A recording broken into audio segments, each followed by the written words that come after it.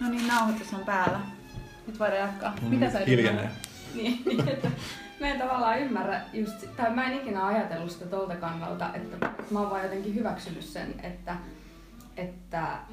tämän pitääkin olla tosi vaikeasti ymmärrettävää. Ja sit mä en ole edes ehkä itse niinku yrittänytkään sitä, että joku voisi ymmärtää tätä, vaan mä oon vaan niinku fiilistellyt itse sitä, että joo, tää on todella koskettavaa, ja sit mä laitan niinku sen valkoisen silkkimaalauksen, jossa on se yksi reikä. Sitten jengi on sellainen, että, niin, että mitäs tää oli, ja sit sillain, että ehkä se on, tavallaan ei voi kontrolloida samaan aikaan sitä, että miten muut vois sen ymmärtää. Ei sitä voi kontrolloida, ja sehän siitä vai voiko sitä edes miettiä? Voiko sitä miettiä? No, sitä tavallaan, niin jos miettii musiikkia, niin jos jakaa sen tällaisen vaikkapa vaihtoehtoiseen ja valtavirtaan, niin mun mielestä siis vaihtoehtopuolella, siis molemmilla puolilla ihmisillä on varmaan yhtä paljon ongelmia mielenterveyden kanssa. Mutta se, että tämä vaihtoehtopuolella se menee monesti, mä huomannut, että siellä on sellainen ansahan on se, että tämän kuuluukin olla vaikeaa, että tämän kuuluukin olla paskaa näiden mielestä. Ja jotkut, olen ollut huomannut, että jotkut päästävät itsensä joskus vähän turhaan helpolla ja käyttää sitä niin kuin tekosyynä. Juuri näin. Mutta sitten taas toisella puolella sit käy niin päinvastoin, että joo, että tämän kuuluukin olla paskaa, koska nämä ihmiset on niin idiootteja, kenellä me tehdään tätä. Että siellä niin kuin ihan samalla tavalla niin kuin on samankaltaisia ongelmia. Niin. Tai ehkä joo, itse toi ei ollut se, mitä mä oon joskus ajatellut tästä, vaan siis se, että mun mielestä tuolla tässä niin valtavirran puolella, niin siellä on, että siellä on enemmän sitä, että vaihtoehtoihmiset yrittää uudistaa, siellä on kuitenkin sellainen näkökulma, että tehdään jotain uutta ja tavallaan tutkitaan, ja sitten taas tuolla puolella se, että siellä niin kuin halutaan tehdä vaan sitä samaa. Niin, siellä niin halutaan niin kuin vaan ylläpitää asioita ja halutaan kuulostaa jotain muuta ja näin poispäin. Ja välillä mä myös mietin sitä, että onko se niinku totaalinen kaupallisuuden kieltäminen myös sitä, että ei uskalla laittaa itseäänsä alttiiksi sellaisella niinku konkreettisella arvon hakemiselle, kuin mitä se kaupallisuus niin, ottaa sitä mittaria niin, tavallaan. Koska se on tosi selkeä, konkreettinen mittari. Onko joku valmis antamaan rahaa tästä? Niin, mutta kyllähän tuon huomaa niin mun mielestä myös ihmisistä, jotka on niin esimerkiksi hakeutunut kuvataideskeneen, mitä me ollaan puhuttu. Että siellä on niin tosi paljon jengiä, jotka on todella jotenkin sillai, ei niin halua sitä katsetta itse. Tai jotenkin, niin, että musta tuntuu, että sen takia tuo koko skene ja rakenne on sellainen, että siellä ei anneta rahaa mistään. Kaikki on vaan silleen, että jos mä saisin johonkin nurkkaan vähän tulla installoimaan jotain, niin se riittää mulle. Että siellä ei ole niin mutta onko se nöyryyttä vai onko se pelkoa? Varmaan ehkä molempia mä ajattelisin. Tai että niin. Kyllä mä ainakin itse huomaan sen. Mä muistan joskus, kun toi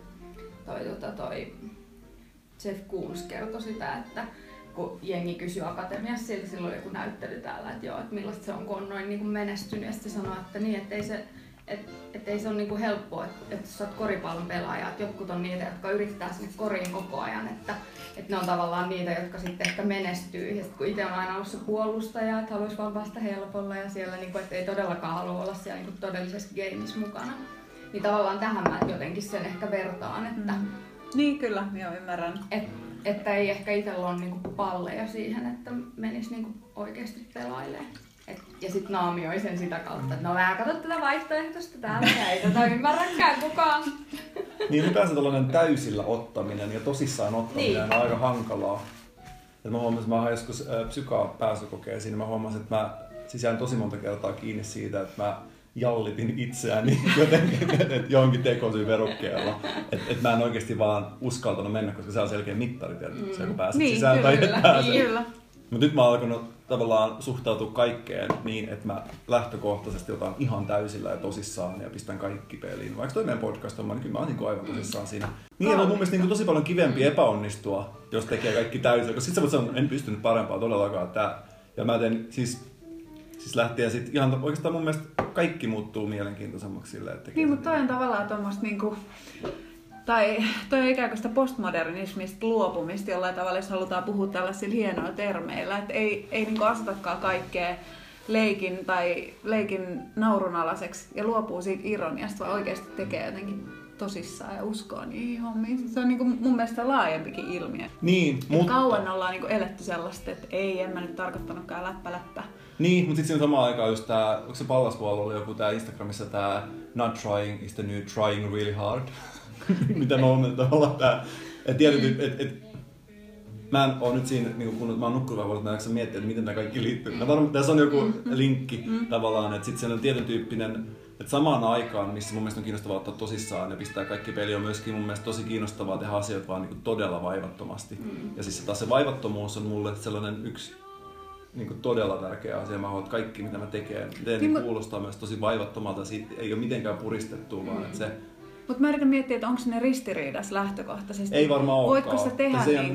Voitko sä tehdä sille vilpittömästi ja niinku aidosti täysillä ja olla silti kevyt? Onko se ehkä tässä on myös joku semmoinen ero, että se yrittäminen tai niinku, tosissaan ottaminen, se ei ole puskemista silti, koska tavallaan me monesti tässä kulttuurissa ajatellaan, että jotenkin niinku cheekmäisesti, että vittu mä laitoin kaiken peliin ja sit niinku se tuli. Että se on sellaista läppää tavallaan, niin, sellainen niinku esteettinen, tiedätkö, että tää on tällaista tosissaan ottamisen musiikkia niinku enemmänkin. Niinku... Se ei liity välttämättä mitenkään siihen, että onko se niin kyllä, joo, se on estetiikkaakin, just niin. Näin, joo.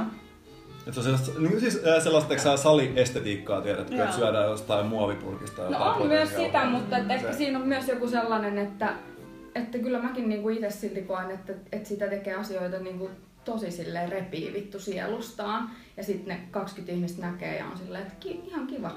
Ja että tavallaan, että... No se menee siis. niin. Jos hyvin. Niin, jos hyvin käy, niin ne on silleen, että... Mutta ehkä tää liittyy jotenkin siihen ekoon ja siihen, että sitä ottaa itsensä niin vakavasti. Ja tää jotenkin pyörii tää asia nyt tässä pinnalla, mutta... Niin, ja sitten tavallaan mikä osuus tossa, sitten mä huomasin jossain vaiheessa, että mussa elää sellainen jälleenrakennusajan Suomen henki. Tiedätkö, että on pakko aina saada se olo, että sä oot antanut kaikkes. Kyllä, se on aitoa. Niin, että onko se vaan sit sitäkin, koska eihän sen aina mene niin. Että kyllä mä jossain vaiheessa huomasin, että mä niinku, ihan tarkoituksella haivaan sitä oloa. Mutta kyllä mäkin tiedän. Mutta se on eri asia myöskin.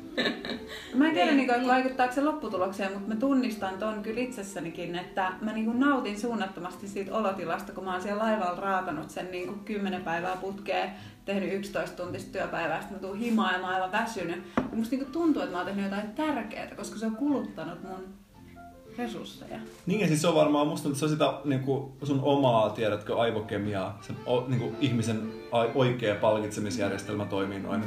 Sä teet jotain asiaa ja sit sä saat sen palkinnon. Et se, vaikkapa joku tiedätkö puupino, ei mua kiinnosta missä kohtaa kun puupino on, mutta sit kun mä siirrän se jossain tuolla mökillä, niin sit mä katson sitä, että vau! Tyydyttävää, joo, kyllä. Onpas hienoa. Mä joskus haravoin tosta syystä, koska se näkyy niin selkeästi, että tää on haravoin. Haravoit siellä Arabian asfaltti. Ei kun kotipuolessa. Hei, ota lisää, jos maistuu. Joo. Paljon puhetta taiteesta. Nyt kuuluu rapinaa. Tää on paras kohta. Aika rapsakka on toi pinta. On just niin kuin pitääkin. Ai jaa. Olisiko vähän tummaksi mennyt? Naisyystä pitää olla. Siis tää on itse asiassa semmonen italialaisen vanhan rouvan hyvin perinteinen resepti. Se tuli mulle unessa. Gluteeniton ja kasvis.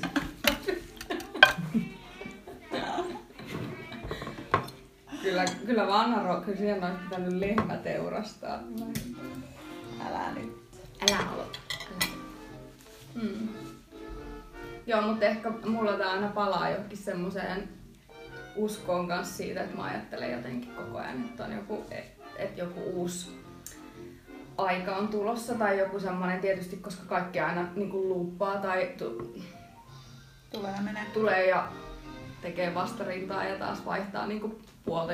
Just mietittiin tässä siis meidän sukupolven tai meidän lapsen ikäisiä lapsia, kun kellään ei ole niinku yhtä kotia, vaan jotenkin, että mä oon kuitenkin aina siellä omassa kodissa ja hän tulee sinne ja hän lähtee sieltä, mutta hänhän vaihtaa niinku täysin kahden eri niinku todellisuuden välissä. Sitten mä ajattelin, että mikä on niinku kodin käsite enää tommoselle ihmiselle jossain kohtaa, kun hänellä niinku ei ole mitään pysyvää tai ei ole mitään niinku yhtä, ainakin se on niinku... Niin sit jotenkin, mä oon ajatellut, että tosta sukupolvesta tulee varmaan jotenkin tosi konservatiivinen. Tai niin kyllä, joo, meinasin sanoa. Niinku, ja ylipäätään, että nyt on jotenkin tämmönen niinku aika. Niin siis joo, ja mä huomaan siis... en tiedä liittyykö se tohon, mutta mä oon Salosta kotoisin, mä olin siellä sellaisessa yökerhossa.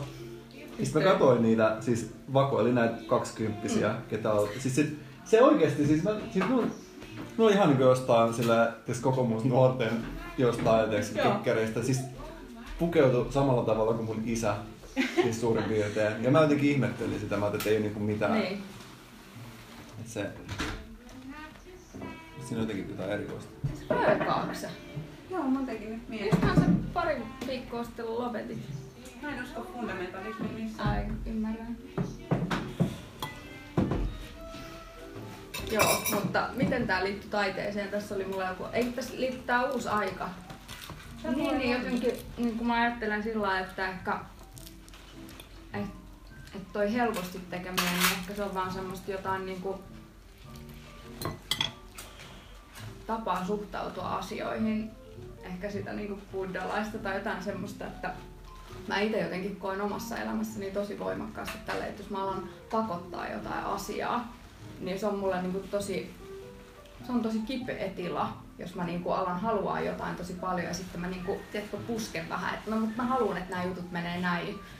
Ja sitten verrattuna siihen, että mä jotenkin voisin vaan olla silleen, että hei, mä istun tässä sohvalla ja jutut tulee niinku, sit kun ne tulee. Niin ehkä mä ajattelen enemmän siihen, että sä voit olla tosissaan, mutta silti semmosessa niin kuin ei-pakottamisen tilassa. Niin, ehkä se tavallaan tulee käytännössä vaan, että kysyy koko ajan itseltä, että onko se nyt oikeasti niin hyvä. Niin, tai että se tavallaan testaa sitä itseään. Luopumaan siitä egosta, niin sit se ei ole mikään ongelma, mutta se on tosi vaikea ottaa itseään kevyesti. Niin, mutta sitten tässä on tavallaan tosi iso ero tietysti siinä, että puhuuko sä sit omasta tekemisestä vai sitten jostain lopputuloksesta. Koska jos sä näet jonkun lopputuloksen tai kuulet jotain, niin eihän sillä ole mitään väliä, että onko se tehty nopeasti vai... Ei olekaan, niin. Ainakaan mulle. Kyllä se sitoo energiaa silti.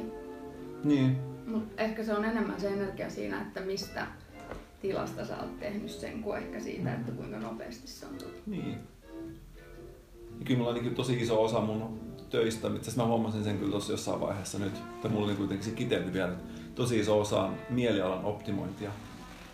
Ja se on todella tärkeää, että mikä sun mieliala on. Ja mä huomasin, että mulla on kaikkia sellaisia menetelmiä, miten mä teen. Et esimerkiksi mä teen sellaiseen dokkariin nyt musaa, joka mua ei kiinnosta yhtään.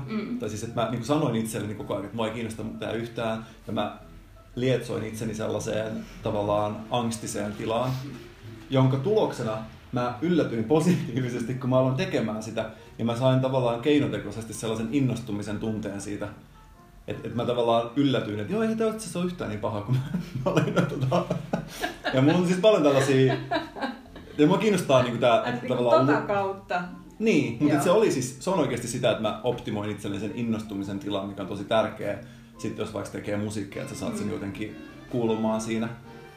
Ja mulla on tosi paljon, että mua kiinnostaa hirveästi toi luominen. Siis ei paperilla, eikä ideana, tiedätkö, että onpas kiva keskustella luomisesta käytännössä. Niin, mitä luovat? Se on mun mielestä todella epäkäytännöllistä.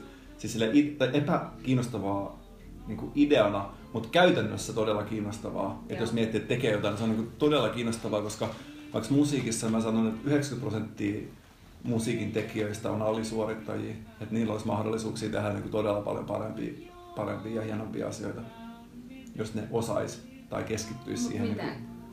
Mä ajattelen, että siinä on uskalluksesta jotenkin kyse. Se on ihan varmasti yksi se. Ketään ei uskalla vetää täysin sitä omaa visioa ja sen takia kaikkea semmoista kädenvaljusta jotenkin, että tää on se varma hitti tai tää on se niinku varma. Niin ehkä on siinä yksi ainakin tuo epäonnistuminen, että mä otin nyt tänä vuonna hirveät riskejä itse. Sitten mä tavallaan huomasin sen, että se... Mä näin ne molemmat puolet, mutta mä jotenkin itse ajattelin, että se on niinku todella paljon kivempi epäonnistua niin, että se on niinku oikeasti tehty isosti. Että se on niinku, että mä voin sanoa, että mä en pystynyt parempaan ja se oli niinku kaikki. Se on mun mielestä, mulle se on kiinnostavampaa. Mutta arvostan koska mä niinku huomaan itsessäni, että mulla tulee aika paljon semmoista blokkia, että mä en välttämättä uskalla joissain kohtia saattaa tulla semmoinen, että alkaa ottaa sen liian vakavasti, että ei uskalla ehkä näyttää tarpeeksi sitä omaa visiotaan, vaan ajattelee, että näin tämän pitää jotenkin mennä. Niin. Oikein hyväksyntää väärällä tavalla. Just näin, ja ihmiset demppaa itseään. Mä oon niin aivan viime vuonna kiinnittänyt huomioon siihen, että tosi monet ihmiset demppaa itseään ja ne tavallaan siis jollain tasolla vähättelee. Siinä on tosi paljon eri mekanismeja, miten se tapahtuu, mutta jotenkin, että Kun ei tässä niin tavallaan suurimpia osia ihmistä, niin minä mukaan lukee ideat, ei ole mitään ihmeellisiä. Tai Niin. että kaikki on sitä 3/5. Mutta koetko se silleen, koska mä tavallaan koen silleen, että mulla ei niinku siinä ole ongelmaa, miten... Tai että mun on helppo niinku se oma visio, koska mä tavallaan tiedän, tai mä samaan aikaan koen, että mä en ole kontrollissa siinä, minkälaista taidetta musta jollain lailla tulee, tai että mistä on kiinnostunut tai miten. Et mä jotenkin sen taiteen kanssa siinä on sellainen, että mä vaan tiedän, koska että on se, niinku, mutta että sitten kyllä se mulla tulee niinku muissa kohdissa enemmän, että ei mulla ikinä ole niinku ongelmia sen teoksen kanssa tavallaan, että mä niinku siihen mä pystyn niinku uskoon ja mä tiedän niin kuin, mitä mä vaadin itseltään ja näin, mutta sitten mulla tulee just siinä kohtaa, kun se pitäisi laittaa, että joskus aikoinaan piti jotain näyttelyitä ja sitten mä en niin edes pystynyt antaa niitä kutsukortteja kellekään. Mä silleen, tai sitten jos mä annoin, että ei kannata mennä katsoa sitä mun näyttelyä. Mutta siis mitä sä niinku siinä tavallaan pelkäsit tai mikä sua siinä niinku ärsytti tai mistä sä et pitänyt? No ehkä semmoinen joku näkeminen, että tavallaan, että mä tiedän kyllä mitä mä haluan ilmaista. Mulle niinku se puoli on helppoa, se jotenkin tulee mulla tosi vaivattomasti, mutta sen tuominen niinku muiden nähtävillä, niin se on niinku vaikeeta. Mutta tuossa on ehkä se pelko siitä hyväksytyksi. Niin, mutta se ei ikinä vaikuta mulla niin, että mä rupeisin jotenkin sitä, niinku tai sitä mun teosta muuttamaan, että mä ajattelisin, että no mitä ne tai jotenkin, että sen mä pystyn tekemään, mutta sit mä vaan saatan päättää, että mä en niinku näytä tätä kellekään. Tai että mä ymmärrän. Mä oon ratkaissut ton niinku eri tavalla itse nyt viime aikoina, että mä jotenkin kutsun kaikkea, että mä saatan tehdä ja niinku toteuttaa jotain mun visioita, esteettisiä näkemyksiä ja niin edelleen, mutta mä kutsun sitä larppaamiseksi, koska mä ikään kuin haluu... Mä yritän pitää itseni siinä kevyessä mielenalassa sillä, että mä oon silleen, että no mut hei, elämä on leikki ja kaikki on vaan kokeilua ja mikään ei ole absoluuttista ja totta. Mut niin, että siis tavallaan, mä en tiedä liittyykö se tohon, mutta mä huomaan, että joillain, että jos miettii, että on sellainen niin kuin analysointiyksikkö päässä ja sitten on se niin kuin generointiyksikkö, tavallaan se, niin kuin, missä on tunteet tai jotain muuta, niin mä oon huomannut, että tavallaan se balanssi vaihtelee niin kuin, tavallaan ihmisten välillä. Et mä oon sinänsä onnekas, että mulla on niin kuin, todella voimakkaita tunteita ja tosi voimakas sellainen sisäinen maailma, että mulle tavallaan kyse siitä, että pidänkö mä itsekään omista ideoista vai en. Tai minä vaan mieltä, että mulla on tavallaan jo vaihtoehtoa, että se tulee läpi siitä. Se auttaa tosi paljon, niin kuin, että jos tulisi kuuloonkaan, että mä tekisin jotain sellaisia töitä, mistä mä en pidä, koska mä vaan niin sekoon. Niin mä en tiedä, onko tuossa sulla kyse samasta jutusta, että sulla kuitenkin se tekeminen itsessään. Joo. Että siinä ei tavallaan mulla ole sellaista, tai kun musta tuntuu, että jossain vaiheessa vaikka niinku akatemialla huomasin, että jotkut ihmiset oli tosi, että se aina kääntyi jotenkin sitä omaa tekemistä vastaan, tai sillä lailla jotenkin, että sitten alkoi niinku miettiä jotenkin sitä, että no, että onko tämä tarpeeksi hyvää, tai totta kai noit käy, mutta jollain lailla mä koen, että se on semmoinen puhdas alue itselle, että mä kyllä tiedän, mitä mä haluan jotenkin sanoa, tai miten mä haluan sen sanoa, että kyllähän se kestää se prosessi kauan, että se tulee siihen muotoon, että mä oon siihen tyytyväinen. Että saattaa kirjoittaa tosi pitkään ja jotenkin, mutta sitten kun se on siinä, niin sitten mä niinku tiedän, että nyt tää on se, mitä mä haluan sanoa ja se on niinku valmis. Mutta sitten jotenkin se ongelma tulee just suhteessa ulkomaailmaan. Mutta tässä on myös joku sellainen, tiedätkö, että, tai just kun mulla on hyvä ystävä, joka niinku toimii taiteilijana, jolla on sillain niinku aika vakiintunut meno ja häntä kutsutaan ja näin, niin me usein kävellään ja jutellaan tästä. Ja sitten mä sanon, että tavallaan, että hän ei ikinä joudu siihen tietynlaiseen motivaation limboon sen kanssa, että koska tavallaan kun itselle ei ole mitään paikkaa tai kukaan ei pyydä mihinkään tai että mä joudun tavallaan itse niinku souviin sen tien, jos mä haluaisin näyttää, niin sit siinä tulee just se, että no, miksi? Ja niinku, että just, että kun on niin paljon lahjakkaita ihmisiä, jotka tekee niinku ihan hitohienoja juttuja ja varmaan 100 kertaa hienompia. Et sit sitä niinku vaan kokee, että no joo, että mä en jotenkin osaa elää ilman tätä, että tää on mulle tosi tärkeä. Tai vaikka ne vuodetkin, kun mä en tehnyt taidetta, niin mä silti luin niitä samoja kirjoja ja jollain lailla prosessoin asioita samalla tavalla ja kirjoitin, vaikka mä en niinku tehnyt sitä ulos. Mutta jotenkin mä en nyt vielä ihan täysin niinku saanut se, mikä sulla siinä tavallaan... Mikä se ongelma on vai? Niin, että mikä nyt alkaa olla. Tiedätkö mä? Joku ongelma siinä on, mutta... Mutta sä et jollain tavalla hyväksy sitä, tai se ei niinku miellytä sua, että mitä se on vastaa. just se ihan kiva. Sä haluaisit jotain sellaista fanfaaria enemmän? En mä tiedä, ehkä tuosta kuvataideskenestä niinku puuttuu tavallaan semmoinen niinku jonkinlainen diskurssi aika paljon täällä Suomessa.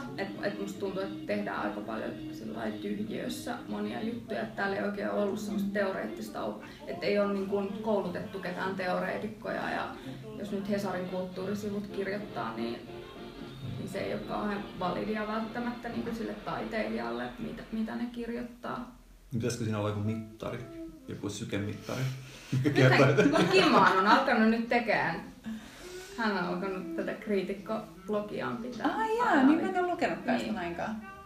Joo, pitää perehtyä. tosi kiva, koska kaipaa kyllä tosi paljon.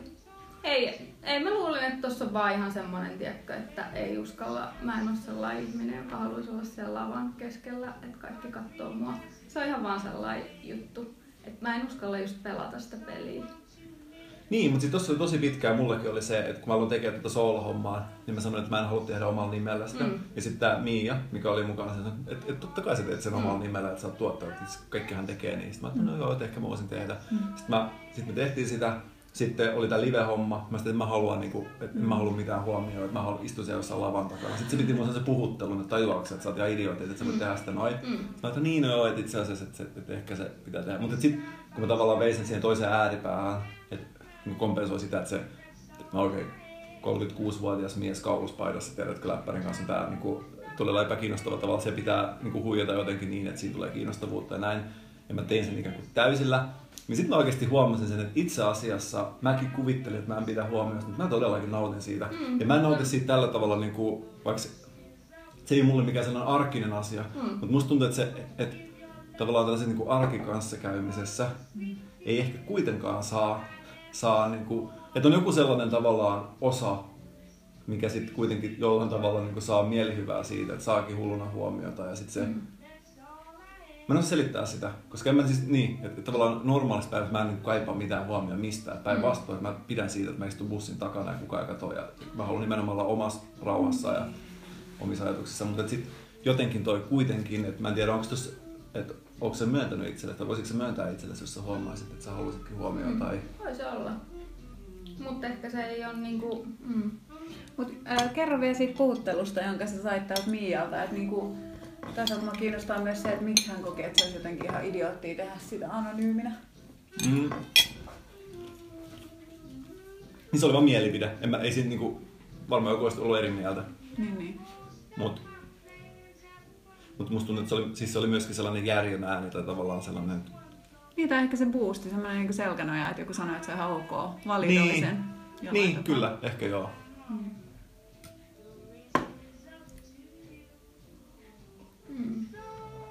Mutta tavallaan noista mittareista vielä, että teillä selkeästi puuttuu tavallaan tuolta alalta sellaiset niinku... Tavallaan sellainen, kun siis sellainen sykepyö, mikä kertoisi aina pulssin ja tavallaan mitä tapahtuu näin. Ja siitä ihmiset rakastaa siis just omaa pulssia. Siis jotkuhan mittaa sitä koko aikaa, että mikä se on pulssi. Mutta mä en pysty tajumaan sitä. Mutta kyllähän niin ihmiset periaatteessa rakastaa niin tietoa itsestään. Ja tavallaan sama pätee on se tekemiseen. Ja sitten musiikissa on käynyt se, että on tää, että kuinka paljon on striimattu. Niin osa tekijöistä on niin täysin mun mielestä mennyt liikaa. Niin henkilökohtaisesti mä ennustan, että tulee koittamaan aika, jolloin tulee joku muu mittari. Koska eihän se voi olla niin, että jos sä teet jotain musiikkia ja yhtäkkiä se sitten niin tavallaan... eihän se nyt ole sama asia ainakaan mulle tekijänä, että kuunteleeko sitä jotain 15-vuotiaat lippalakkipäät vai sitten vaikka mun ikäiset ihmiset. Että tavallaan on olemassa eri yleisöjä ja mun mielestä ne ei ole niin tavallaan verrannollisia niin eri musiikkia. Et en mä voi niin vaikka mun musiikkia mitata ollaan tietyn tyyppisellä yleisöllä. Mutta joku vastustus mulla myös on niinku tavallaan tohon, että se kertoisi just jotain yhtään mitään siitä, että kuinka suosittu joku asia on. Että tavallaan meillä on tuolla töissä muutamia muusikkoja kanssa sitten niiden kanssa puhuttu jotenkin tästä, että tavallaan niinku, että mitä arvoa asioilla on. Että pitääkö se arvo tulla aina niinku jotenkin muiden ihmisten silmien tai just sen suosion kautta. Että et siinä on tulossa, ihan varmasti tulee joku uusi mittari, koska se selkeästi kaipaa sitä ja mua itse ei kiinnosta se, että mua kiinnostaa enemmänkin, että ne, ketkä kuuntelee, että ymmärtääkö ne vaikka sitä. Ja mä oon koittanut tästäkin monille sanoa, mutta musta tuntuu, että osaa vaan, että ne haluaa vaan lisää. Niin. Lisää kuulijoita, lisää numeroita. Ja siis totta kai se on sinänsä helppo, kun se on vähän sama kuin lisää rahaa. Että se on niin, tosi helppo. Mutta tavallaan se, että, tai mitä sä tarkoitat, kun sä sanot, että sua kiinnostaa enemmänkin se, että ymmärtääks ne? Koska eikö se striima, tai eihän se viesti ikinä mene perille myöskään siinä muodossa, kuin missä se lähetetään. Että et sä tavallaan pysty kontrolloimaan ikinä sitä vastaanottoa millään tavalla. Mitä se tarkoittaa, että ymmärtää musiikkia? Ehkä se striimaus on validi niin onhan se, mittari. Ja onhan se ainakin sitä, että kuinka monet ihmiset siis onhan kokee se sen merkitykselliseksi. Niin, totta kai se siis kertoo siitä, mutta en mä kyllä. No kuvitellaan vaikka, että joku tekee jonkun tällaisen EDM-levyn, jonka jälkeen tekee jonkun taiteellisen kokeilun jonkun tiedätkö jousikvartetin kanssa, niin totta kai siis kuulijamäärät romahtaa, mutta voi olla, että siinä musiikissa on jotain muuta, mitä tulee enemmän.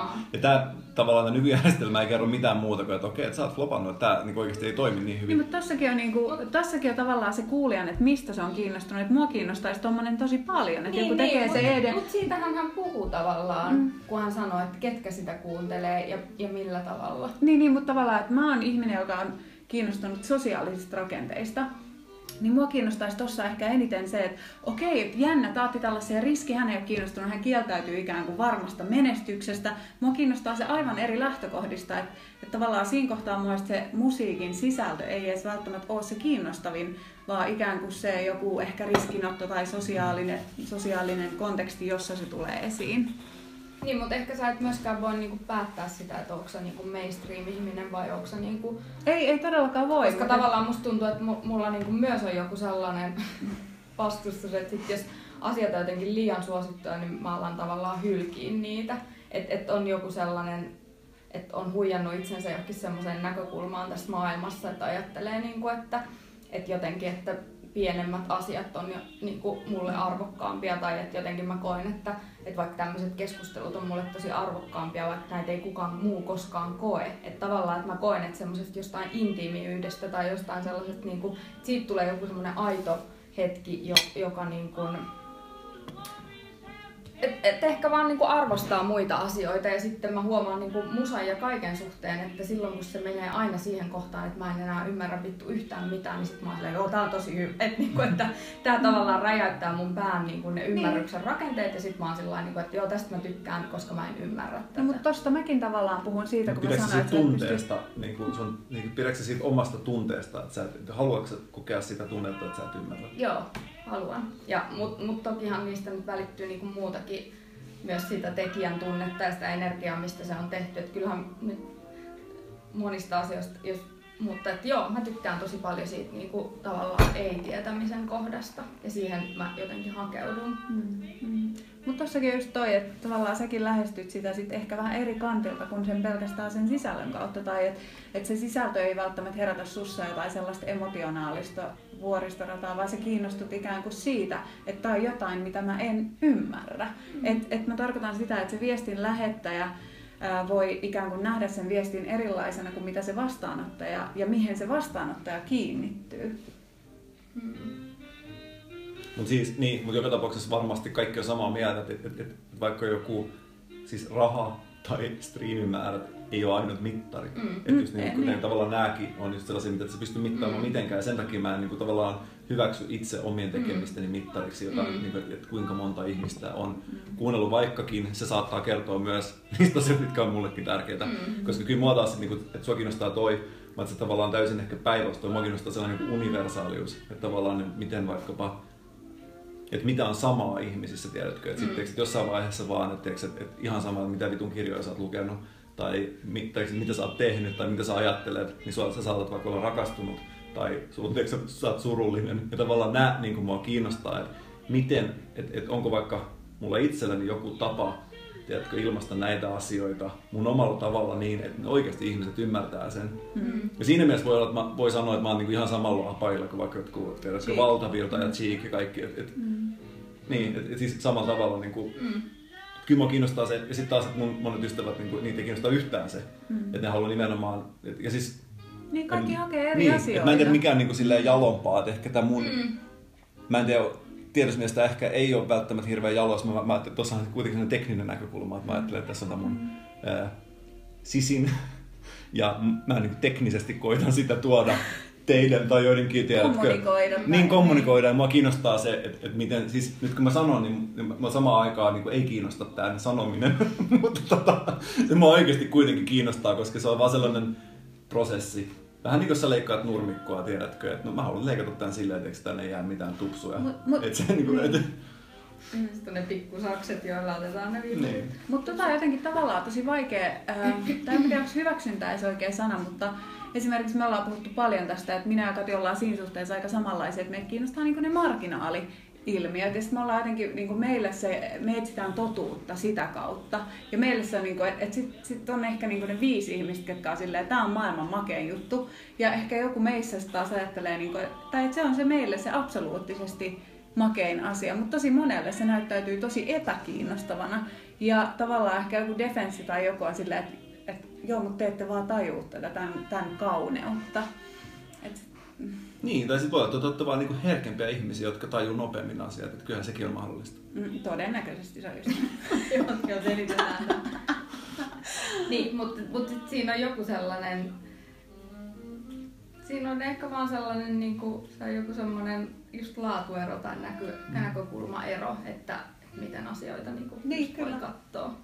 Ja sitä ei voi, mä koen, että sitä ei voi niinku päättää, että mä en pääse siitä niinku vittu veke, vaikka mä yrittäisin mitä, että se on aina jotenkin, että ja sit jotenkin me ollaan just töissä puhuttu, että sit kun joillain on niinku, no varmaan musaskenessä nyt aina kaikilla on enemmän katsojia kuin kuvataideskenessä, mutta että tavallaan, että sitten jotenkin tekee jollekin tosi pienelle ryhmälle jotain ja sit just oli niin.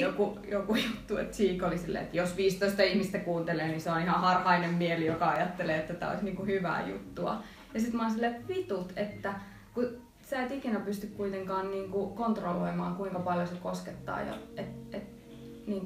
kun niin. Jossain keskustelussa voi tapahtua tosi paljon ihmiselle, vaikka se ei niinku kosketa ketään muuta. Ehkä tää on se, mistä mä niinku... On, ja siis mä oon aina ihaillut siis ideoita, ja mä koen, että mä itsekin oon siinä idea-bisneksessä.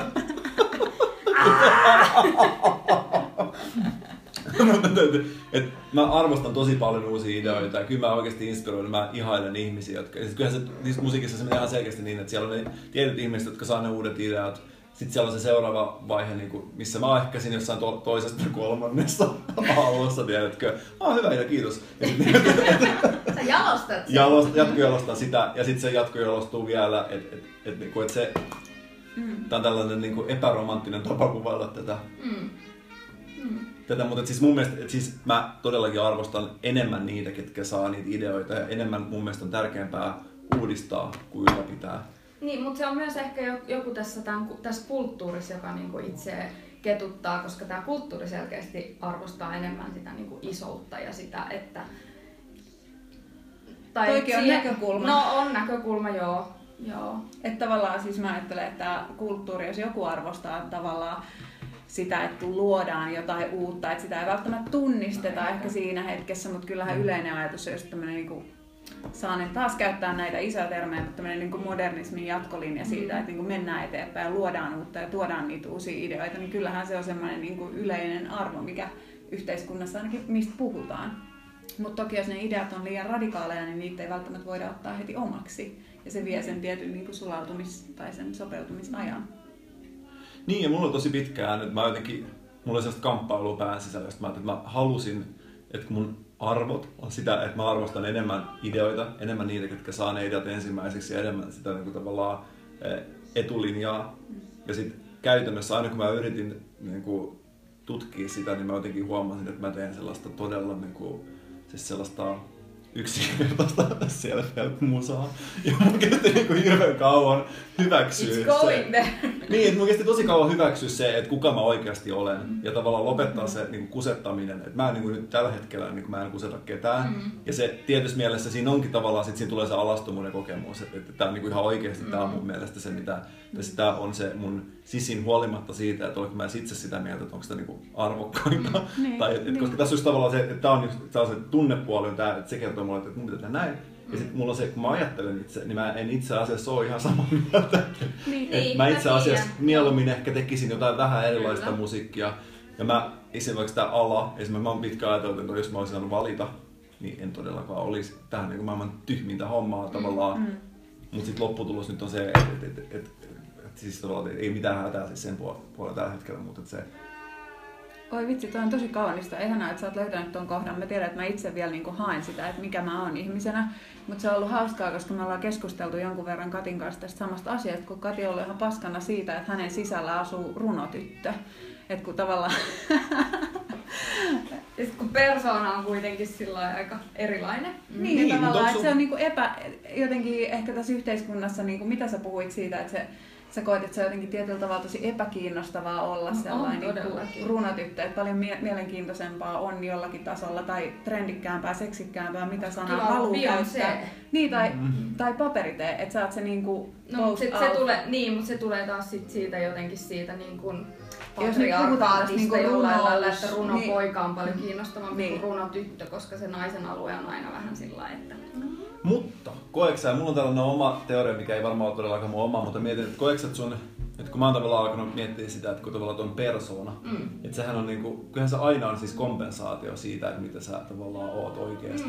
Et mulla on ollut itsellä se, että mä oon siis niinku liian herkkä, sit mä kehitin sellaisen niinku kovan roolin, joka suojeli mua sille X määrän vuosia, jos mä oon nyt silleen niinku päättänyt luopua, että mä niinku, että mitä vittua teekö ihan sama. Mutta se, joka tapauksessa se on sit on rippeet jäänyt ja mä oon huomannut, että tavallaan aina jos mä tapaan uuden ihmisen, jos on niinku tietynlainen, mä mietin, että mitä jos se onkin päinvastainen. niin tavallaan tässä niinku liittyen tuohon sun juttuun, että koetko sä, että sä oot kehittänyt tuon sun persoonan kompensoidaksesi sun runotyttömäisyyttä?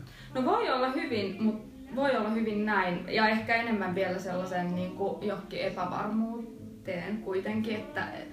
Mutta onhan mä tosi ekstrovertti ja semmoinen, että kyllä mä myös nautin tosi paljon siitä, että niinku tykkään läppää heittää ja on sillä ehkä sellainen, mutta ehkä tässä tulee just se vaikeus myös siihen niin kuin tuoda niitä omia asioita esille, kun sä sanoit tuosta alastomuudesta tai siitä, että mä tavallaan myös samaan aikaan koen, että se mitä mä oon sisäpuolelta niin on tosi erilainen, että musta saa niin eri kuvan ja sitten kun vollaa tuolla paikassa jos toisessa kesti ihmiset, että mikä sulle tuli, tai että kun mä annoin sen mun teoksen jollekin, niin jotkut oli silleen, että aika erikoinen, että en ole sulta odottanut tämmöistä, niin tavallaan se, että se on edelleen jotenkin vaikeaa olla alasto. Että mä en niin kuin vielä ole jotenkin siinä kohdassa, että mä voisin mennä johonkin lavalle ja olla sillä, että hei, tämmönen mä oon, koska se on jotenkin kipeä paikka edelleen, se runotyttöys itsessä. Ehkä mä niin kuin syytän tätä kulttuuria siitä tai siitä, että just, että täällä se on niin kuin, jotenkin iso ja what not, että mä en niinku koe, että... Mutta siis siinä on jonkin tyyppinen, siis ymmärsinkö oikein, että siinä on jonkin tyyppinen ristiriita siis sen, että mitä sä haluaisit olla ja mitä sä koet, että sä olet? Voisiko olla näin? Näin tavallaan siis, mitä sä niin oot vaikka muiden silmissä ja tavallaan mikä sun sosiaalinen rooli on versus ehkä välillä joo, mutta kun mä en ole ihan varma, että liittyykö tämä myös niinku patriarkaattiin, kun me ollaan tosi paljon puhuttu siitä, että jotenkin, että naisen paikka, tai jotenkin, että on tullut tietoiseksi ehkä tässä iässä ja just niinku kaiken tämän avioeron ja kaiken myötä, niin on tullut tietoiseksi siitä, että nainen on niin kuin parhaimmillaan nuorena ja hiljaisen, niin kuin, että vaikka tämä nyt tavallaan liittyy taas siihen runotyttöön, mutta jotenkin jollain lailla se naisen paikka kuitenkin on olla se pienempi ja hiljaisempi ja siinä käsipuolessa. Ja sitten kun itse ei jotenkin mahu siihen rooliin, että sitten niin kuin just puhuu näitä vitun pierujuttuja tuolla niin kuin jätkien kanssa ja muutenkin, että mä otan jotenkin liikaa tilaa suhteessa siihen, mikä ehkä mun pitäisi olla, niin mä luulen, että se on myös kamppailu jotenkin tuommoista. Mutta voisiko tää olla niinku just sitä, että tavallaan joku... Terapia. Mä oon käynyt avoimen lyömistä Ei, mä oon käynyt jo terapiaa, niin että... Ei, mutta voisiko tässä olla just semmoinen, että niinku joku osa sussa haluaa olla se niinku asioiden uudistaja ja muuttaja ja semmoinen niinku, tiedätkö, siellä etulinjassa, mutta sit sun sisällä asuu se pieni konservatiivi, joka on mielellään niinku se runotyttö jollain tasolla. Onko runotyttö konservatiivi? No mä tarkoitan ehkä siinä mielessä, että just semmoinen ehkä niinku tilaa vievä, joka sopii siihen rooliin ja elää mielellään ehkä siellä sisäisessä maailmassa, ei niin paljon siinä ulospäin, niin ehkä sillä tasolla. Niin. Ehkä se runotyttö on semmoinen bollaaja. bollaaja. Sitä vaan haluaisi olla niin laissez-faire. Niin. Mutta ehkä sitä on silloin, mäkin on tosi silleen white trash-suvusta, niin on aina ehkä ollut vähän liian herkkä sinne niin kuin niihin leikkeihin serkkujen kanssa. Mut tää on kyllä se mun teoria, että siellä white trash-jutuissa niin se on todella opittu rooli. Että siellä on kyllä todella niinku herkkää matskua jossain syvällä pinnan alla, mutta sä et saa ikinä näyttää, koska sun pitää lunastaa se sun paikka siinä tietyssä yhteisössä. Niin. Kyllä. Hei, suklaakakkua. Todellakin. Ja sherryä. No niin, aina paranee. Pitäisikö mun auttaa, koska mä oon kuitenkin nainen, niin... Ei kiitos, se on mahtavaa. Tässä on tää Katin leipomi. Tää on tää mun niinku kotiäityyden taso tällä hetkellä. Mulla on niinku, mä en tiedä miten mä jotenkin olin tosi monta vuotta kiinnostunut kaikesta ja siis terveellisistä ruuista. Tietenkin nämähän kaikki kuuluu tähän, niinku se pitää käydä se tietty.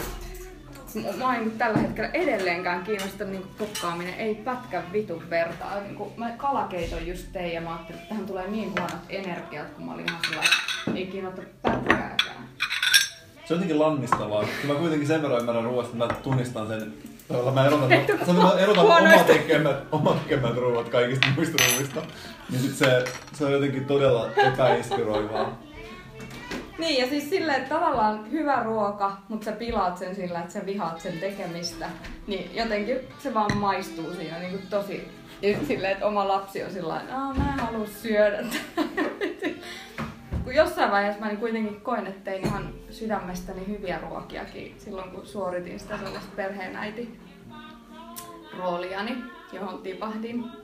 Mutta se on jännä, miten niin tuolla elämäntilanteen muuttuminen muuttaa sut ihmisenä kyllä ihan täydellisesti erilaiseksi. Se on tosi erikoista huomata, koska sit tavallaan myöskin tämän ikäisenä yhtäkkiä olla peilin edessä ja kysyä, että kuka olen? Joo, kyllä. Mutta ootko sä huomannut jonkun semmoisen, että sä sit niinku jonkun tietyn iän, mihin sä oot niinku, koska mulla on ihan selkeä ikä, mihin mä niinku huomaan, että mä palasin.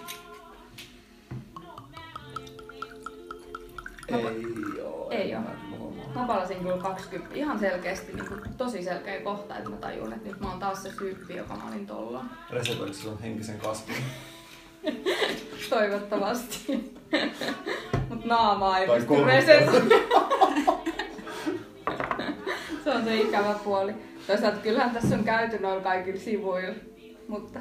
Kyllä, nasopilaarit täytettävä vai miten se meni? Se on nasopilaari. Se on ilmeisesti nää juonteet. Miten te jollain botoksilla? Ei kun se on ihan luonnollista, se on kehossa se täyte. Se on ihan vaan sitä luonnollista täyteainetta, mitä muutenkin meissä on. Näin se markkinoidaan. Onneksi mä oon niin nuori, että mä en tiedä noista vielä. Niinpä. Jutellaan, soittelet sit mulle, kun soittelet kohta. Siitä vaan. Kiitos.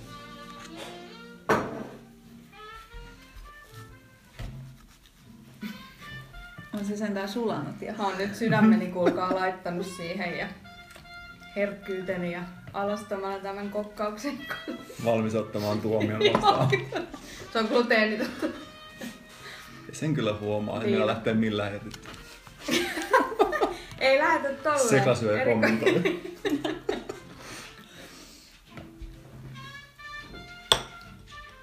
Joo, siis on mäkin sekasyöjä, mutta ei gluteenia. Ei sentään ihan kaikkea. Niin, mulla on tullut sekin niinku vähän vastustus tuohon, että mä oon ollut vegaani ja kettutyttö ja whatnot, mutta mä niinku rupesin vastustamaan sitäkin jossain vaiheessa. Mielestäni on ihanaa yhtäkkiä vaan muuttaa kaikki mielipiteet. Kyllä, onko mitään hienompaa oikeasti, kun jonain päivänä herää vaan, että muuttaa vaan mielipiteet ja sit se on niinku siinä. Joo, turkikset niskaa ja niinku on tosi fanaattisesti jotain. Ja tavallaan sekin on kyllä tosi kiinnostavaa, että niinku saarnaa jostain asiasta ja se toimii ihan eri kyllä. Joo. Tämä on klassinen lähestymistapa. Joo. Mut kun vegaanius on jotenkin niin muodissa, niin sit mua niinku alkaa ärsyttää. Tää on joku sellainen, jossa on tosi paljon jumissa. Ja sit just sanoin, että mä tosi usein niinku kavereille, jotka tekee tutkimusta, niin sit mä oon silleen, että mä luen vaan näitä iltasanomia, että en mä oikeastaan niinku mitään tullut luettua, että tavallaan sellainen niinku ärsyttäminen. Mutta tää on just se 20, johon mä palasin. Et mä olin tosi mukava tyyppi tossa 10 vuotta. Onko se katkeroitunut? Ei se ole katkeroitunut, jos palaa 20. Sen ikäiset ei ikinä katkeroitunut. Siis musta tuntuu, että mä en mä tiedä, siis toki välillä niinku parikymppiset tuolla töissä on. Kyllä mä niinku jotain realismia koen itsessäni siis sillä lailla, että mä en jaksa koko ajan taistella sitä vastaan, mitä maailma on. Mutta että en todella, mä oon niinku jotenkin tosi vähän masentunut. Et tietysti niinku tälleen menee, mutta että se on eri asia kuin masennus. Mun mielestä silloin ei tunnu mikään missään. Niin, siis kyllä se on sitä apatiaa. Niin. Ja sitten on jotenkin, niin, tälleen, että kyllä se on hyvä kun liikkuu kaikki.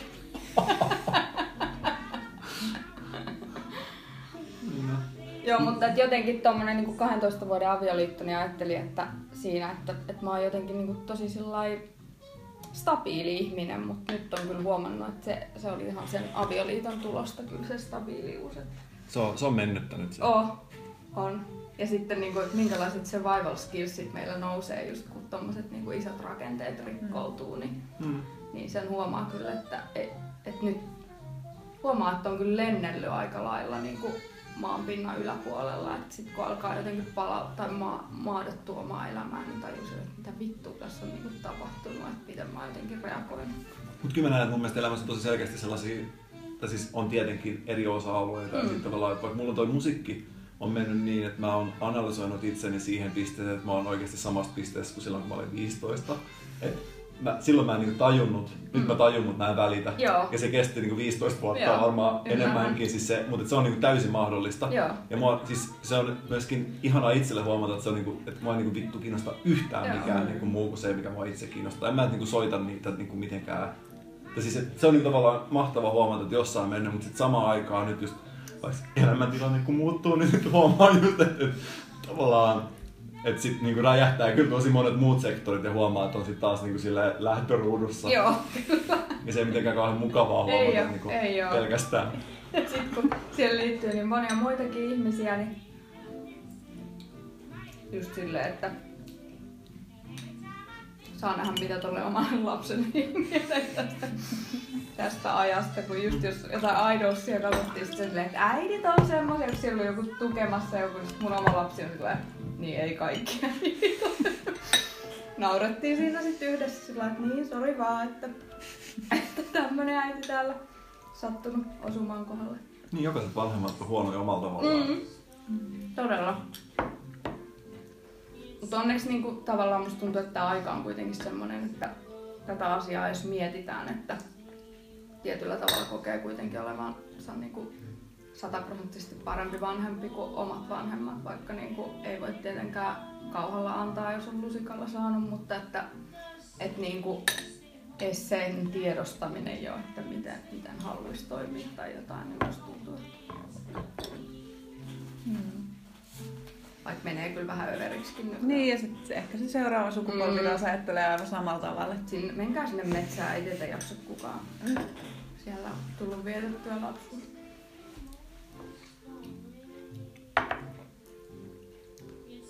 Onko sulla 2 lasta?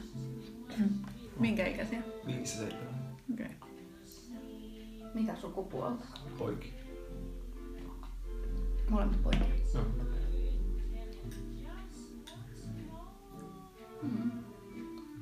Menikö kouluun? Joo, meni.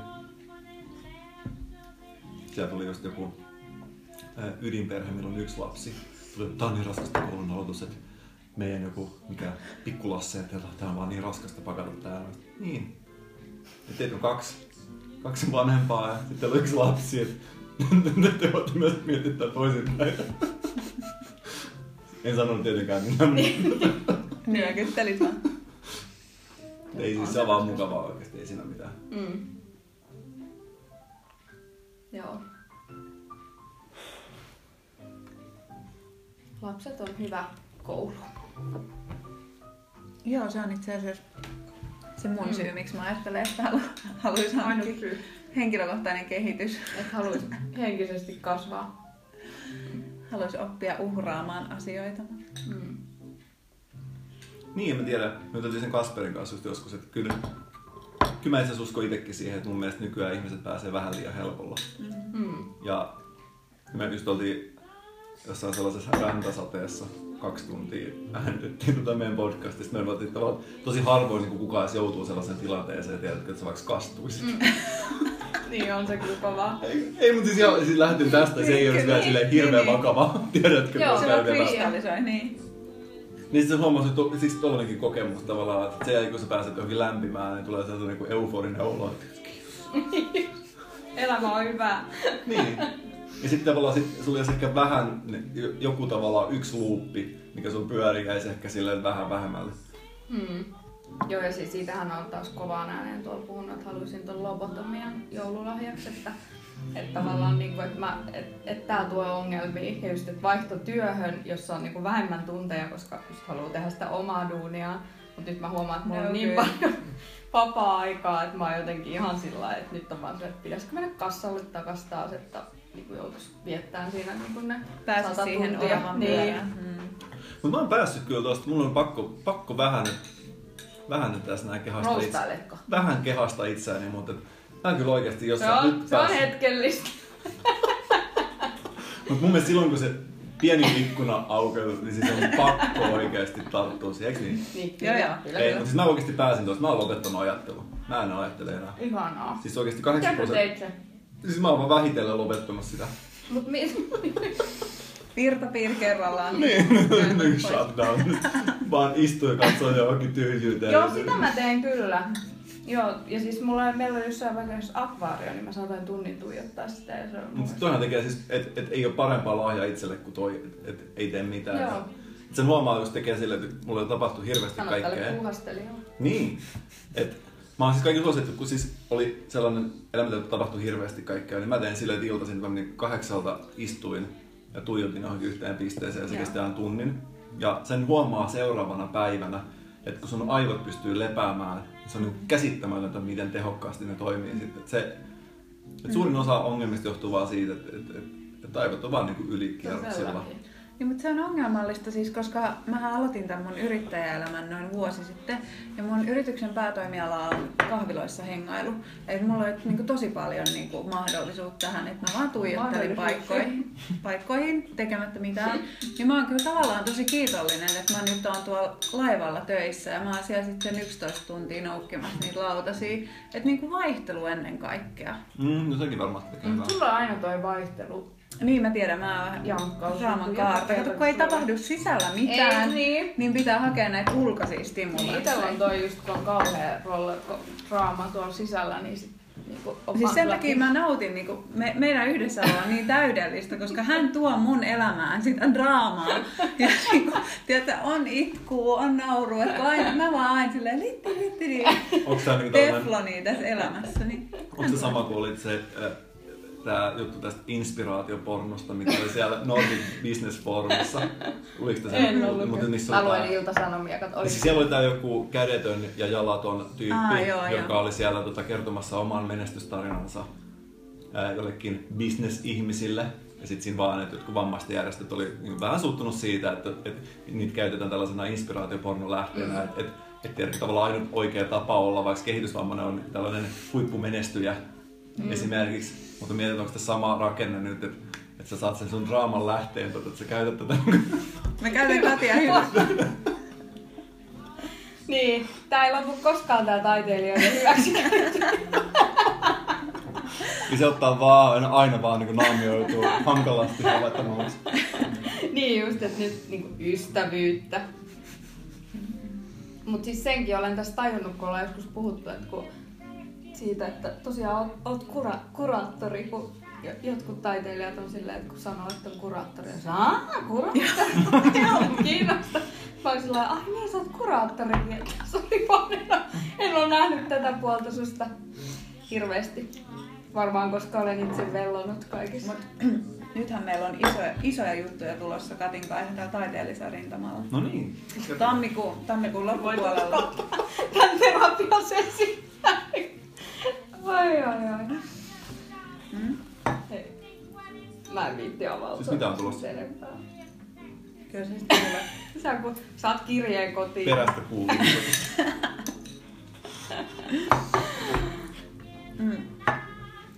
Mitään ei myydä.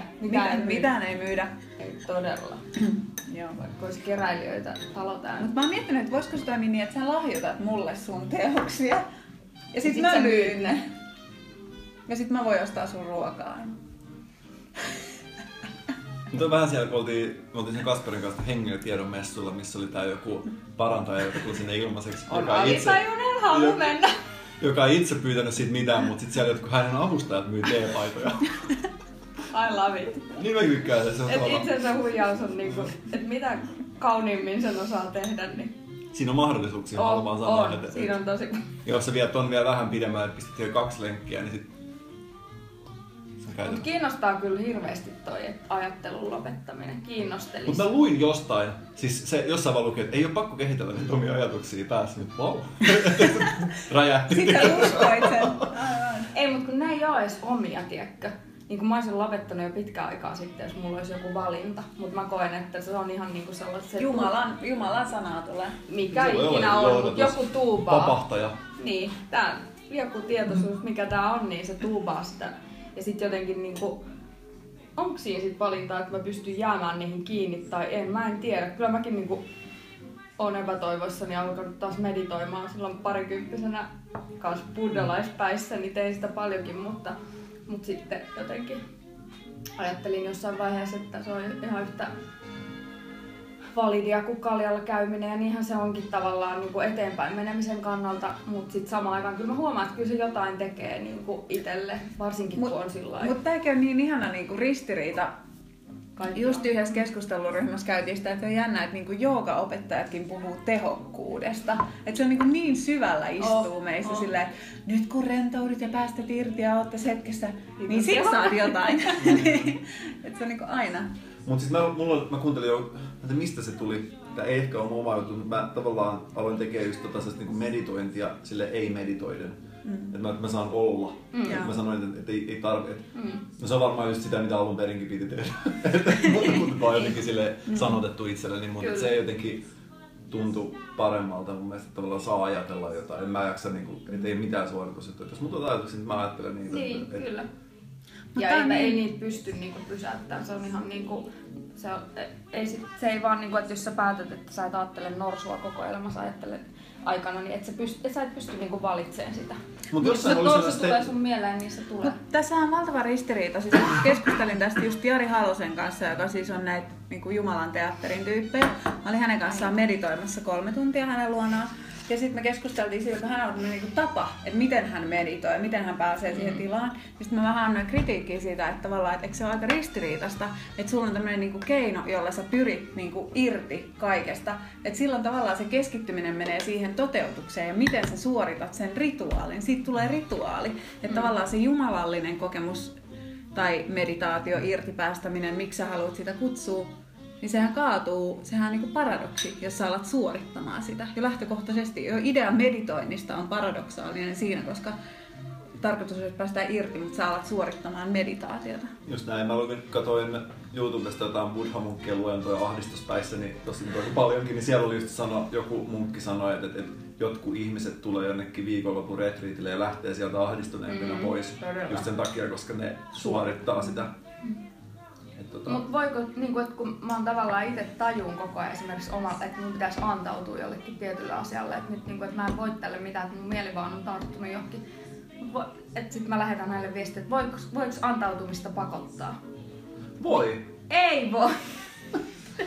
En mä tiedä, eikö se ole sitä suorittamista? Mutta siis mä oon huomannut sen, että vähitellen siihen tavallaan, että nyt sä oot tietysti mielessä samaistunut niihin omiin ajatuksiin ja sä oot siellä keskellä, niin vähitellen mä oon onnistunut työntämään sitä taaksepäin nyt, että tavallaan omia tunteita ja ajatuksia niin, että siinä on sellainen väli. Että se on tavallaan sellaista, tiedätkö, glitteriä, nämä mun omat ajatukset ja tunteet, ja mä en itsekään ota niitä niin tosissaan. Ja sit se tavallaan syvä rauha on tavallaan siellä taustalla, ja totta kai siis siinä on vaihtelua ja näin poispäin, mutta siis suurimmaksi, että se on mä huomaan sen tosi selkeästi, ja vaikka muiden ihmisten kanssa sen huomaa, että just kun on sellaisia hirveät kriisitilanteet vaikka töissä, niin tavallaan mulla on nykyään täysin 0% draamaa, koska mä näen, että mun tekisi mieli vaikka aika itkemään, tai vittuilemaan, tai väittelemään. Ja sit mä vaan aina, että ennen mä olisin tehnyt ne kaikki 3 varmaan samaan aikaan. Nyt on tullut sellainen niin pieni, tiedätkö, 2 sekunnin puskuri, ja mä pystyn, ei tästä mitään hyötyä. Mutta toi on niin jännä, että sä sanotat sitä noin, koska mä ajattelen sitä näin, että nämä on niinku täysin yhtä. Että mä en todellakaan näe sitä niinku väliä niiden. Että mä jotenkin vaan ajattelen, että tää on jotain, mikä virtaa mun läpi, ja mä nautin kyydistä. Että tässä niinku mennään, hytkytellään kyydissä, katsotaan mitä tää on. Ja tavallaan tapa visualisoida ehkä se, tai jotenkin hahmottaa se, ehkä. Niin, no ehkä, ja mä luulen, että me puhutaan samasta asiasta, mutta meillä on erilainen niin kuin, tapa ehkä sä et ole koskaan sitä. ollutkaan kiinni, koska sä heräät joka päivä iloisena. Syyllistäinen. Vittu! Miksi niin? Hän vielä kehuskelee, mä taas heräsin iloisena. Ei siis muuten, mutta mun mies ei ole aamuihminen, niin hän vihaa sitä, kun mä ajattelen, No kyllä mäkin vihaisin, onneksi meni olla yhdessä. Myös työpaikalla musta tuntuu välillä, että ihmiset ei aina arvosta. Ei, mutta mä luulen, että sä et ehkä koskaan ollut niin kiinni tässä maallisessa tomumajassa, koska sä oot tommonen Siriukselta kotoisin oleva. Mut siis toi mitä sä kuvailit, niin se kuulostaa sinänsä mun mielestä ihan loogiselta, että ei se mun mielestä ei se kuulosta mitenkään silleen ristiriitaiselta tai... Niin, on mitä on. Niin. Sä voit, ja sit sä voit niinku mennä siihen kauhean syvällä, nähdä se kauhean negatiivisesti. No mutta tästähän nyt taistellaan Katin kanssa aina, että voitko sä vaan niinku valita sen oman näkökantas siihen. Niin, mutta sitten mun mielestä jossain luki just, että tavallaan kaikki negatiivisuus on jollain tavalla niin kuin sitä, että sä et hyväksy sitä mitä on. Niin. Ja sit se, mä puhun realismina. Niin, no realismita mitä on, mutta kyllä mä oon ottanut sellaiset, että mä haluan hyväksyä kaiken mahdollisen niin kuin ihan ja se on kyllä se niin kuin, mun mielestä on toiminutkin aika hyvin, että en mä niin kuin Mutta tää on ongelmallista, kun tää vedetään isoon mittakaavaan ja kun me ollaan kaikki niin hiton tiedostavia ja sivistyneitä, niin tavallaan, että hyväksyy sen mitä on. Eikö meidän kaikkea pitäisi kuitenkin vähän parantaa maailmaa? Totta ja kai, mutta ei mun mielestä ole ristiriidassa, että tavallaan hyväksyy ne realiteetit, mutta totta kai sä voit vaikka tehdä jotain siis asioita parantaaksesi olosuhteita, ei mun mielestä ole mitenkään ristiriidassa. Niin, no joo, ehkä. Että tavallaan siis se, että mun mielestä hyväksyminen liittyy vaan siihen presenssiin tosi voimakkaasti, joo. Että tavallaan mitä on. Niin, että se ei ole mikään Jumalan tahto. Ei, eikä se ole mikään niinku alistuminen tai joo. Mikään sellainen, niinku, niin. Ja se nimenomaan se ei ole niinku sellainen tulevaisuuteen ulottuva niinku futuuri hyväksyminen. Kyllä, ja tavallaan tossakin mun mielestä taas hyväksymisestä puheen ollen, niin on niinku tärkeää hyväksyä se, että meillä on niinku vähän eri rooleja. Että tavallaan, että on niitä ihmisiä, joiden elämän niinku tehtävä ja sisältö ja missio on taistella tiettyjä asioita kohtaan ja sitten tavallaan on niitä ihmisiä, jotka tekee sitä vähän eri tavalla. Kyllä. Ja sitten se on hienous siis se on hienoa, että mä just juttelin jonkun kanssa, miten se opiskeli jotain kehitysmaa, bla bla bla, jotain, teki jotain hienoa asiaa. Kyllä mä oikeasti ajattelin, että vau, että toi on ihan millä tahansa mittarilla niin kuin 1,000,000 kertaa tärkeämpää kuin vaikka mitä mä teen ilman mitään itse inhoa, vaan siis silleen, että mä veikkaan, että kaikki ihmiset olisi samaa mieltä. Ja jos sä teet johonkin, tiedätkö, no, vaikka broilerin siipipalaa, tiedätkö mainoksen musiikkia. Ja jokainen lähihoitaja on sillain niin kuin... Niin, ja sitten myöskin, että totta kai se on niin kuin helvetin epäreilu, että vaikka joku palkkaus, totta kai se on, siis se on epäreilu ihan oikeasti. Ja se, Mut jos jollain tavalla, mulla siis, mä jotenkin vaan mietin kaikkea niin isosti, että siis tavallaan mä en ehkä just kehtaa nyt puhua tästä, koska siis se on tavallaan se ei mikään sellainen kauhean kaunis ajatus, mutta mä näen jotenkin silleen, että tässä on 100 000 vuotta, tiedätkö, ihmiset on minä tiedä kuinka kauan, että tässä on tää meidän aika, ja sitten miettii tavallaan kuinka ohut siivu se on, tavallaan, että kaikki kuolee, kaikki tulee menemään, tiedätkö, ja tavallaan se, että niin jollain tavalla niin mulla on sellainen niin iso merkityksettömyyden olo siellä taustalla, mutta silleen hyvällä tavalla. Että mua se niin jotenkin myöskin rauhoittaa, tiedätkö, että ei meillä ole mitään vastuuta tästä sen enempää kuin kellään muullakaan. Ja sitten okei, tämä kulttuuri ja tavallaan yhteiskunta ei tämä nyt ole todellakaan mikään täydellinen, mutta että siis se on aina ollut niin vähän päin vittua jollain tavalla. Että se on vaan niin, että se on nyt vaan vähän niin eri tavalla kuin ennen. Niin, ja tavallaan tuohon liittyy myös semmoinen niin irrottaminen ehkä siitä pelkästään ihmisen perspektiivistä, että yhdessä toisessa podcastissa niin yksi tyyppi just sanoi sitä, tai kiteytti semmoista kauniisti, kun hän sanoi, että just liittyen näihin niin kuin maapalloa uhkaaviin asioihin, että eihän maapallolla ole mitään hätää, Niin, ehkä mitään. ihmisillä. Ihmisillä. Mutta niinku, maapallo jatkaa kyllä jossain muodossa olemistaan ehkä, tai Niin, universumi. Tai eikä maapallo varmaan niinku ajattele, että hei, vittu, ei, tuhoutuu. mutta tavallaan että se Ihan vaan niinku ehkä kuvasi sitä, että me ollaan niin hiton kiinni tässä niinku omassa. Just näin. Ja mä mietin just näin, että totta kai tänne sit ihmiset kuolee ja sitten tänne jää jotain bakteereita. Niin kyllähän se jollain tavalla, mä koen sen itse niin, että kyllähän ne bakteeritkin on tärkeitä. Että se on siis sitä samaa, tiedätkö, näin, mutta siis sit mä tiedän, että jotkut ajattelevat, että vähätteletkö sä jotain. No, kyllä, mä myöskin ehkä vähän jollain tavalla vähättelen, Niin, siis niinku käytännössä vähättelen tätä, Niin. mutta siis tää on vaan se, miten mä sen hahmotan. Kyllä. Ja sen takia mulla on niinku tosi vaikea, tiedätkö, just niinku tiedätkö, vaikka jotkut tietyn tyyppiset niinku sellaiset, tiedätkö sä, nuppineulan pään kokoiset asiat, niinku, kun mä tavallaan näen sen kaiken, niinku, että sillä ei ole mitään merkitystä. Mutta mä en tietenkään puhu näistä, niinku nyt just sattumalta puhun tuolla, mutta siis normaalisti mä en puhu, koska tää on myöskin sellainen ajatus, mitä mä en halua, että lähtee leviämään mihinkään, koska tää on sillä tietysti mielessä niinku myrkyllinen. Niin kyllä, ja siis sehän menee johonkin linkolaan sit lopulta, ja sit sut leimataan ääri joksikin. tai niinku, Niin, siis sä ymmärrät tavallaan, että tosta on helppo kehittää Niin, sellaisia nimenomaan. tosi niinku, tavallaan oikeastikin epähedelmällisiä niinku, polkuja. Kyllä. Ja mä en myöskään halua, että yksikään ihminen ajattelee niinku, enemmän tällä tavalla. Mun mielestä olisi kivempi, että kaikki ajattelisi jotenkin Et nyt muutamme tätä maailmaa. just näin, tehdään tästä parempi paikka. Höpö, höpö. Mutta ehkä se lopulta on niin, että mä uskon, että jokaisella on kuitenkin, koska ihmiset on oikeasti tosi erilaisia, että ehkä jokaisella on oikeasti sit lopulta niin sellainen oma tapa auttaa.